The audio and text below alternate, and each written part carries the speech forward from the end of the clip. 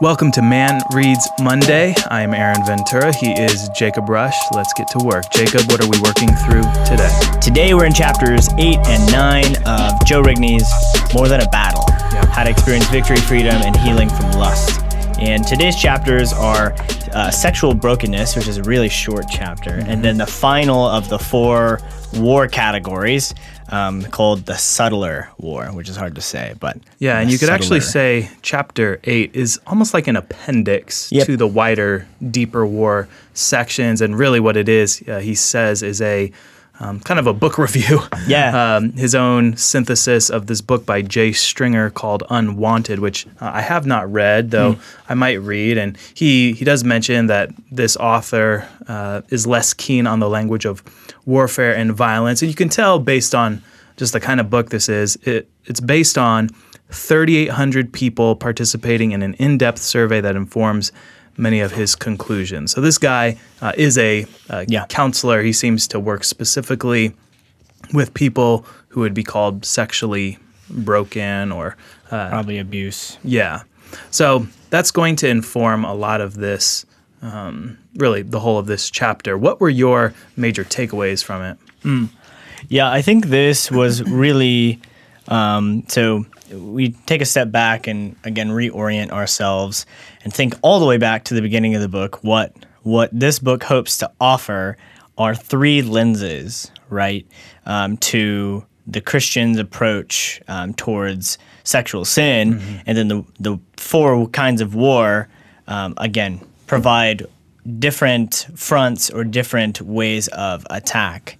So the 3 lenses, right, being the warfare lens, sexual sin is sin. It's rebellion, it's violence, it's warfare, it's rebellion against God.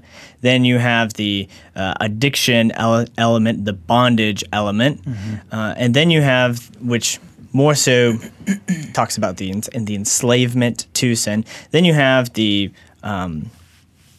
brokenness, the sort of sickness, relational, we talked about, kind of lens. And that's what this chapter is it zooms in on that lens of brokenness, and it seeks to fill out that deeper and wider war with that lens. And I thought it was helpful, namely because John Calvin at the beginning of Institutes talks about knowledge of God and knowledge of self as being these 2 fundamental knowledges. And if we're being honest, we don't have as much knowledge of self as we think we do. We live for a short amount of time, and so much of our formative experiences are behind us, and our judgment on that is limited. And I think this chapter, it should give us pause to think there are ways in which we have been affected by our formative childhood years that we should consider. We shouldn't privilege them, right, or close out God's word or any of these other pieces, but they should at least be a factor. And again, what we've been talking about all along is that they give us explanatory power to figure out what's going on here. Yeah, this is trying to answer the question, why do I do this particular sin? So thinking back to the deeper war, we're narrowing in on specifically sexual brokenness, sexual lust, and why are we prone to the specific sexual sins that we're prone to. He says, he even describes it as kind of a arousal cocktail. Right. There are certain things that have gone into forming what pushes our buttons, what triggers us. And he says on page 127, Stringer argues that our present sexual brokenness results from the convergence of 2 rivers. And then those 2 rivers are, number 1, our formative experiences, especially in childhood, and then number 2, our present challenges. And I mean, that's a pretty basic way of bringing things together. And then he gives some examples. One, for example, someone who is abandoned may try to fill the void with pornography or sexually destructive behavior. People with such stories are not merely in pursuit of pleasure. He says they are also driven by self-contempt that their broken sexuality confirms. He mentions also that men tend to attempt to overthrow the power dynamics of their childhood by imagining or inflicting sexual harm on others, whereas women tend to repeat the humiliation in their own sexual humiliation and degradation. And he points to 50 Shades of Grey as an example. Why is it that a book, I guess it would be called sadomasochistic or something like that, why would that appeal to all of these women and become, I don't know, whatever kind of bestseller it is? That's a real question that speaks to, just like we talk about father hunger, it speaks to something in the female soul and the damage that has been done to them that would make them a desire this kind of thing. Yeah, and as we thought about the deeper war, which is going to how did God design this to work? And then what is it that we are looking for in the sexual relationship? What is it a culmination of? And then seeing how all these other sins are related to and create these pressure points, it begins to make a ton of sense. A girl who didn't have a father or even if she wasn't sexually abused, but felt that, like you're saying, that abandonment or that frustration, that lack of control, could turn to either sexual behavior or pornography to try to, in one sense, either. And that's a fascinating observation. I didn't think about that. The men want the power dynamic over it, where it seems like women want to repeat or reenact, embody the thing. Obviously, I was treated as a dehumanized object of someone else's sexual pleasure, and then somehow saying, okay, I'm just going to go all in on this because this is what I'm worth. And in some ways, we're bumping up against the irrationality of sin. And if it says that the wages of sin is death, ultimately, all sin is suicidal, which makes no sense. But to the sinner who knows that there is this condemnation on their life, Romans 1 says, though they do these sexually debauched things, they also know that they deserve to die. Right. And so you almost have this just insanity that manifests itself in various sexually destructive behaviors. He also mentions on page 130 this connection between anger and lust. Stringer provocatively claims, I have never met someone who struggles deeply with lust who is not also battling with unaddressed anger.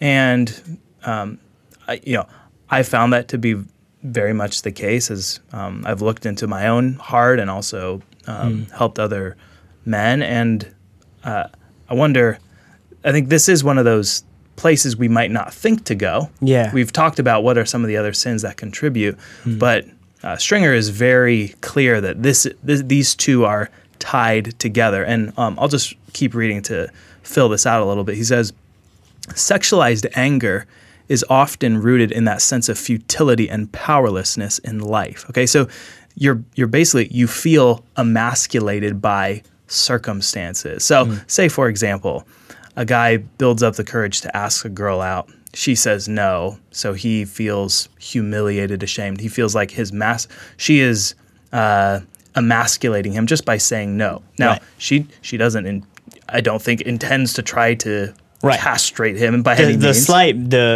The perceived slight may be greater than reality. Exactly. Right? But the point is, it still can trigger this function. Yeah. So someone who has that fragile, unstable sense of their own masculinity, when it gets jostled, and it doesn't even have to be necessarily a woman, it could be they get overlooked in their job. They're not getting the approval in their job that they think they deserve. Yep. And so that makes them bitter, that makes them angry.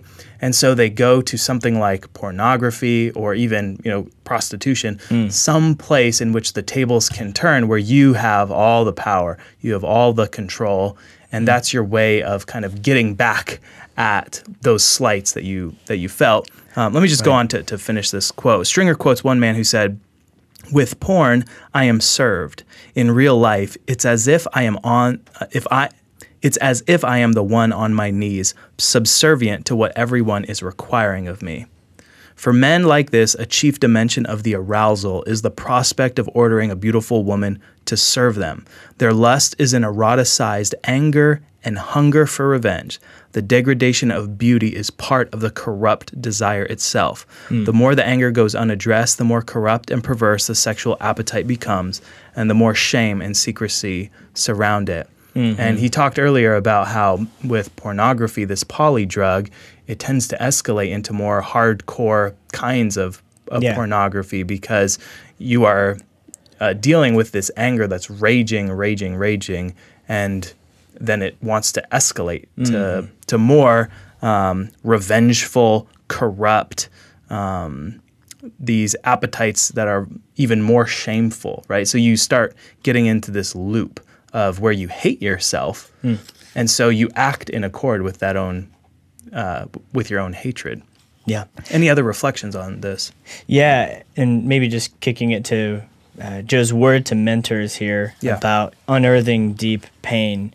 So the quote-unquote danger or the reality of this brokenness element is once you start to probe these questions, you can unearth a lot of stuff, right? You can unearth a lot of stuff that the person either knew about or didn't know about, or knew about but was explaining away or not seeing rightly, particularly if it does have to do with anger, right? And resentment, because that gets into a whole bundle of questions about parenthood and upbringing and ways that they were mistreated or all sorts of ways. And so it gets messy very, very quick.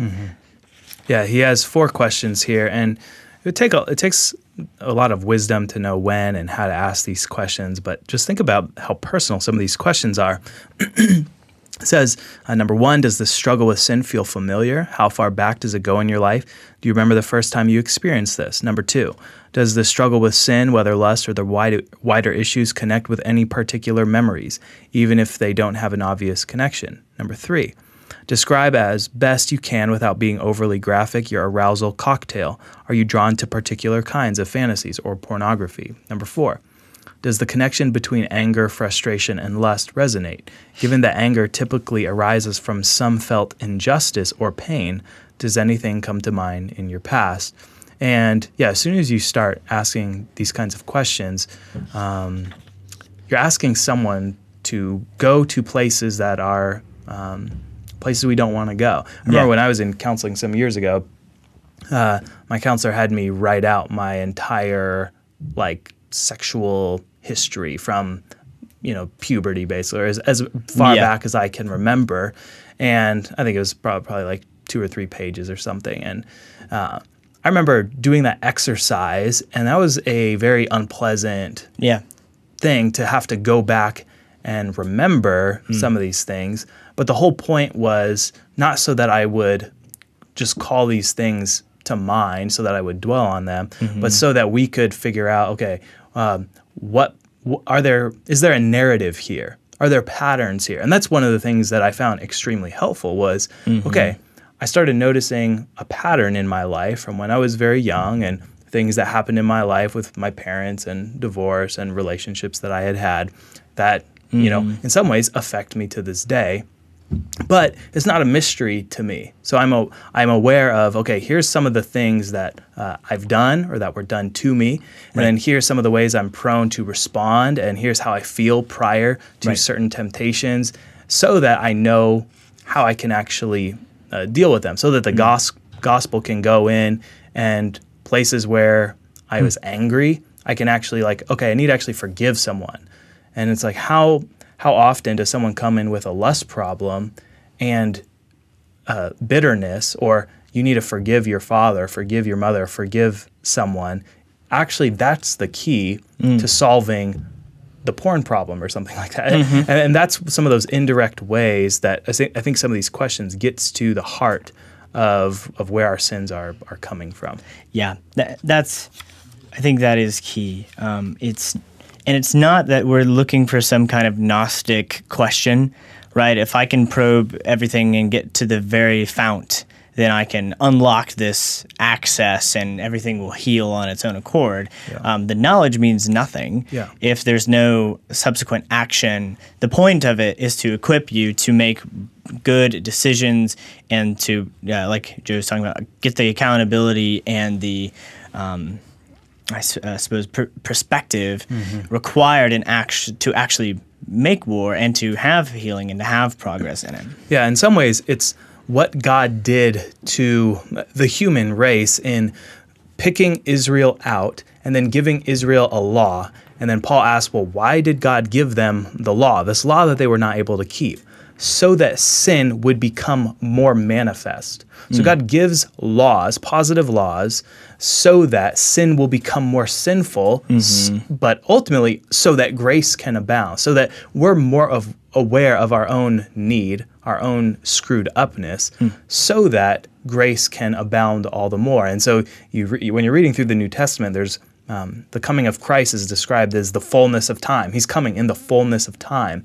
And he's coming at this time in which sin is at its absolute worst, right? They're going to kill the Messiah so that the conquering of sin in its full grown form can be, God gets glory in conquering that. And that's the same idea here. We're using the law. We're looking at our story, the story of our life that in God's providence he has written.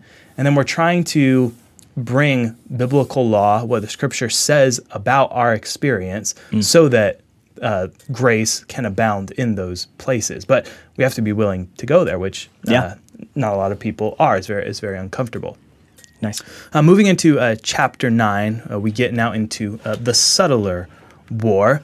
And I guess I would kind of summarize this as saying this is all about where you are going to fight. So we've talked about this is a battle, but he talks a lot about in here, where are the battle lines? What is the goal that you're aiming at? So Jacob, what were your takeaways from this one? Yeah, the battle lines, that's a good metaphor. And I think a key thing that he's trying to do here is to make distinctions,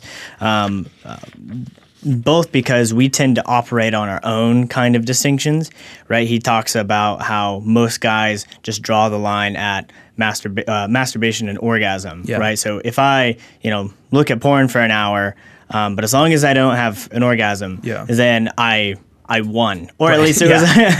He gives the example of the roommate comes in and disrupts it, and you're like, I was delivered. And you're like, no, you're just a dummy. But there are ways in which because of our comfort zone or whatever that these distinctions get made already, and then it's taking a step back and saying, okay, what are these genuine distinctions? Because there are differences, right? There's differences between fighting the sin at a sort of high cost level. You're going out, you're fornicating, you're sleeping around, versus internet pornography, versus lustful thoughts and masturbation, versus there are true distinctions that are helpful for you as you are thinking both. I think some people need to hear, hey, it's a big deal, but quit thinking that you're a mass murderer, because that's just making this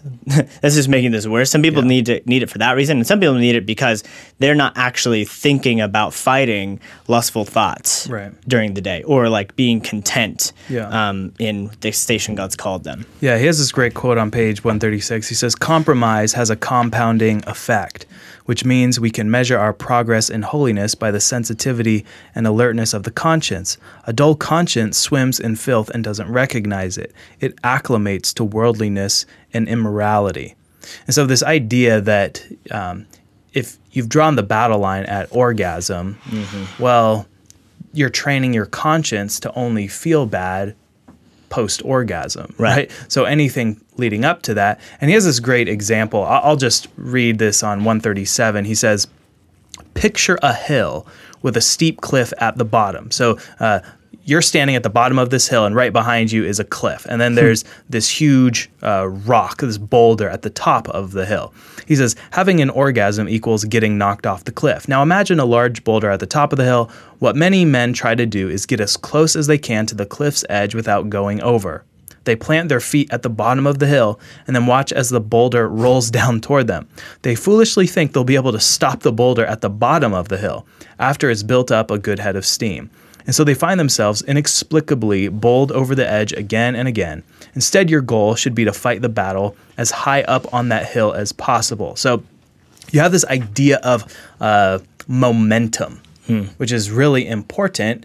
Part of why, early on, we talked about setting, realistic expectations and having this agreement so that we can start fighting the battle as far up the hill as possible. You don't want to be putting yourself in the place where you're trying to stop a boulder that's going at 100 miles an hour. It just ain't going to happen. Yep. And then he goes on to use this kind of video game analogy, which you alluded to, that there are Palisson. Yeah, there's kind of different levels where you're fighting, and then as you are progressing, sometimes the reward is there is going to be a more challenging temptation that you have to fight. Yeah. So the main thing he says here is where you choose to fight is where the battle will be fought. Think about that. Where you choose to fight is where the battle will be fought. If you draw the line at, all right, I just don't want to masturbate this week, right? Well, that's where the battle's going to take place. But what if the battle line was like, all right, I want to mortify any lustful thoughts as soon as it arises to my mind. That's what he means by fighting farther up the hill. Anything else from this chapter? Yeah, and that gets into, okay, well, how do you do that? Yeah. Right? And that's how he finishes the chapter, talking about changing the channel and good pretending, which I've fond memories of this because I got to take an Edwards class with Dr. Rigney and then a Lewis class with Dr. Rigney. So I'm remembering the discussions in class about this very thing, where essentially changing the channel is like this. It's seeing your imagination, right? This visual kind of component of your mind that is in between thoughts and words. Stuff goes through there all the time, right? As you think about something, an image pops up, and sometimes things get thrown on there that you weren't expecting. And sometimes you can kind of find yourself there because you were sort of reflecting on something for too long, right? So this idea of changing the channel is, okay, you can't always control what's coming into the screen, but you can fill your mind with something else. You can concentrate on something else. You can, and this is what Colossians 3 is talking about when it says, if then you've been raised with Christ, set your mind on things above, not on things on earth. Okay, and he gives a bunch of examples of different channels he puts through his mind. One, he's talked about a friend who imagines Christ's passion, Christ on the cross, crucified for your sin. Is that a 2CV? I don't. No, I don't think so. But and then others, he talks about the aftermath, he calls it. So imagine having to if I did this, I have to go and confess my sin to these people, or look at my kids and look, and they don't understand. Like there's these ways in which we can fill our minds with good, helpful blocks that then help us to focus on something else. Yeah. So one of the ways that I would, I really love this metaphor of changing the channel, and to kind of build on that, have lots of other good, lawful channels. So, I have a Netflix account, and sometimes my wife and I will look through stuff, and I'm just like, there's so much content on here, but I think I could only probably handle a tiny fraction of it. So it's mostly entirely like cooking shows, food things, Jane Austen, and house building. Some Jane BBC. Austen here and there when it's available. And so one of the best ways to fight the things that are coming on that channel is to have this whole arsenal of other things that I would call kind of lawful pleasures. And if I were to give you a Bible verse for it, it would be in Proverbs, where idle hands are going to, lead you to sin. In the same way, like an idle mind, a mind that's just letting the images go on there, where do you think it's going to go? Yeah. It's going to take you down. Go ahead. We'll just give you another Bible verse, Philippians 4. Whatever is good, whatever is true, whatever is beautiful, lovely, if anything's worthy of praise, think about these things. Yeah. Right? And that's exactly what we want to do. And we made the joke, was it Jerome who talked about doing Hebrew? Yeah. In order, and then I can't remember if Joe mentioned in this chapter, but Edwards, who would, kind do of math. Yeah, some like abstract philosophical thing. Yes. Joe mentions reading a sci-fi novel. Yeah. Right, which for some people, reading may not be a helpful distraction because it's but depending, again, it's part of knowing yourself, knowing what is going to be an aid to you and what can you actually use to fight. Yeah. The last thing he talks about is the good pretending, which is a similar thing, but it's like changing the channel to the nth degree, where you are imagining yourself as filled with Christ. Yeah. Right. It's the kind of pretending that you do as a kid when you're playing cops and robbers, and if you're the cop, or you're pretending to be a knight. Right. As a kid, you're not lying. Right. Because you're pretending to be a knight, that kind of acting is the prerequisite to becoming knight-like. Yeah. Right? We tell kids, stand up tall, put your hands behind your back. Hey, pretend that you're at this really fancy dinner, so that they get the practice and training. And he said that's the exact same thing you need to do with your sanctification. Imagine you were godly. Which I love that. It's like, imagine you were the godliest form of you. What would the godly version of me do? Right? That's what he says. Yeah. Yeah. And that is a great help to you to go, oh, well, he wouldn't be thinking about that. Yeah. He wouldn't be feeling that. And then you can begin to get to work and fill your mind with other things. Yeah. This is something that I had not really thought a ton about, is the role of the imagination in fighting sexual sin. And so I am one of those people that right now I'm doing a lot in the languages, Greek and Hebrew. This morning I found this website where the whole Old Testament in Hebrew is recorded, and you can just it's an audio Bible basically. Whoa. And so I just listened to the first 4 chapters of Genesis while I'm getting ready in the morning and stuff. And that's not because in the mornings I have all of these lustful thoughts that I need to deal with, but it's because I actually genuinely enjoy it. I'm learning stuff.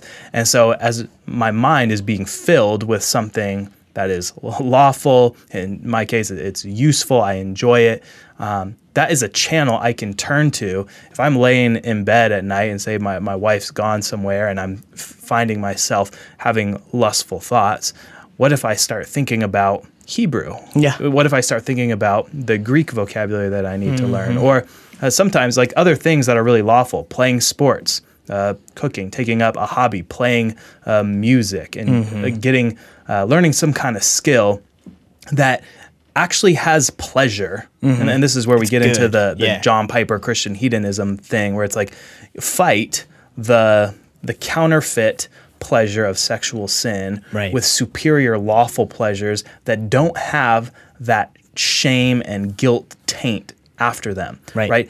Nobody plays the guitar or cooks a good meal or goes to the gym and gets a good workout in and then just like, man, I really regret doing that thing. Right? And we're talking about rewiring our brain. We want to retrain our minds and hearts and even our bodies towards these virtuous ends. And for me, I still go to bed often listening to Lord of the Rings just because I enjoy it. Yeah. And I'm amazed that my wife lets me do this. She doesn't care. Normally she falls asleep before me. Wow. But we pray, go to sleep, and then I just work through Lord of the Rings, Hobbit, and then I start all over again. And do you have earbuds, or do you just have it playing? It's playing really quietly, and it's on a 30-minute timer so that it'll go off. Yeah. And I'm amazed that I don't have more Lord of the Rings dreams. Unfortunately, you're an elf, Yeah, but it's like I like that rather than my mind drifting to what I got to do at work tomorrow. Yeah. Or, I'm anxious about this, or how are we going to do this? Or frustrated, which again triggers you're finding ways, again, that's the whole point of the self-knowledge, is you go, wait, this is not just, dropping a bowling ball on your foot, like cause and effect. There's so many things at play, which is why you're going, okay, it's kind of, it may seem like cheating. It's like, if I just avoid stoking these things that I know are bad for my spiritual health anyway, discontent, envy, anger, and I mitigate that, then I'm going to do fine. Yeah. I love this verse, Romans 6:11. Consider yourselves dead to sin and alive to God in Christ Jesus. And that word, I think I've heard Piper preach on it, where it's like lagizomai or something, lagizomenoi or something. And Rigney argues that you could basically translate it. It means almost like imagine yourselves. And so connecting it with this kind of imagination, consider yourselves. Well, how can you consider yourself? It's something that happens in your mind, you're imagining it. So to just translate the verse differently, imagine yourselves dead to sin and alive to God in Christ Jesus. And that is one of those fundamental verses for putting sin to death. How do you walk by the Spirit? Mm-hmm. How do you do it? Imagine yourselves dead. Yeah. Because this is the when you become a Christian and you're like, okay, I'm forgiven, but I still have all of these sin problems. How do I win? Like, how do I actually change? And this is a Bible verse that would support that idea of the good pretending. Yeah. Imagine yourselves dead to sin. You're dead. Now imagine yourselves dead and then actually live that way, alive in Christ Jesus. I know we're probably rambling on and on, but the thing that I really like about that is that it, and maybe unfortunately, is that the people who argue that you just really need to believe the gospel have kind of a point here. And that point is that often, and I think you could go to someone like Luther's works to talk about the function of faith, is like, what does faith do? Well, faith believes God's word. Well, what does God's word say about you?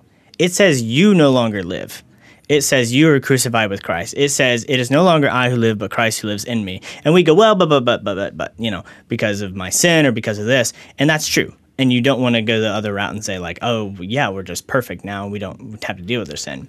But like, imagine you had even just a fraction of that faith, that of your salvation and the joy in your salvation, that you are free, that you are cleansed, that you are righteous and holy and beloved accepted. Like at that, you can do that just a little bit. Yeah.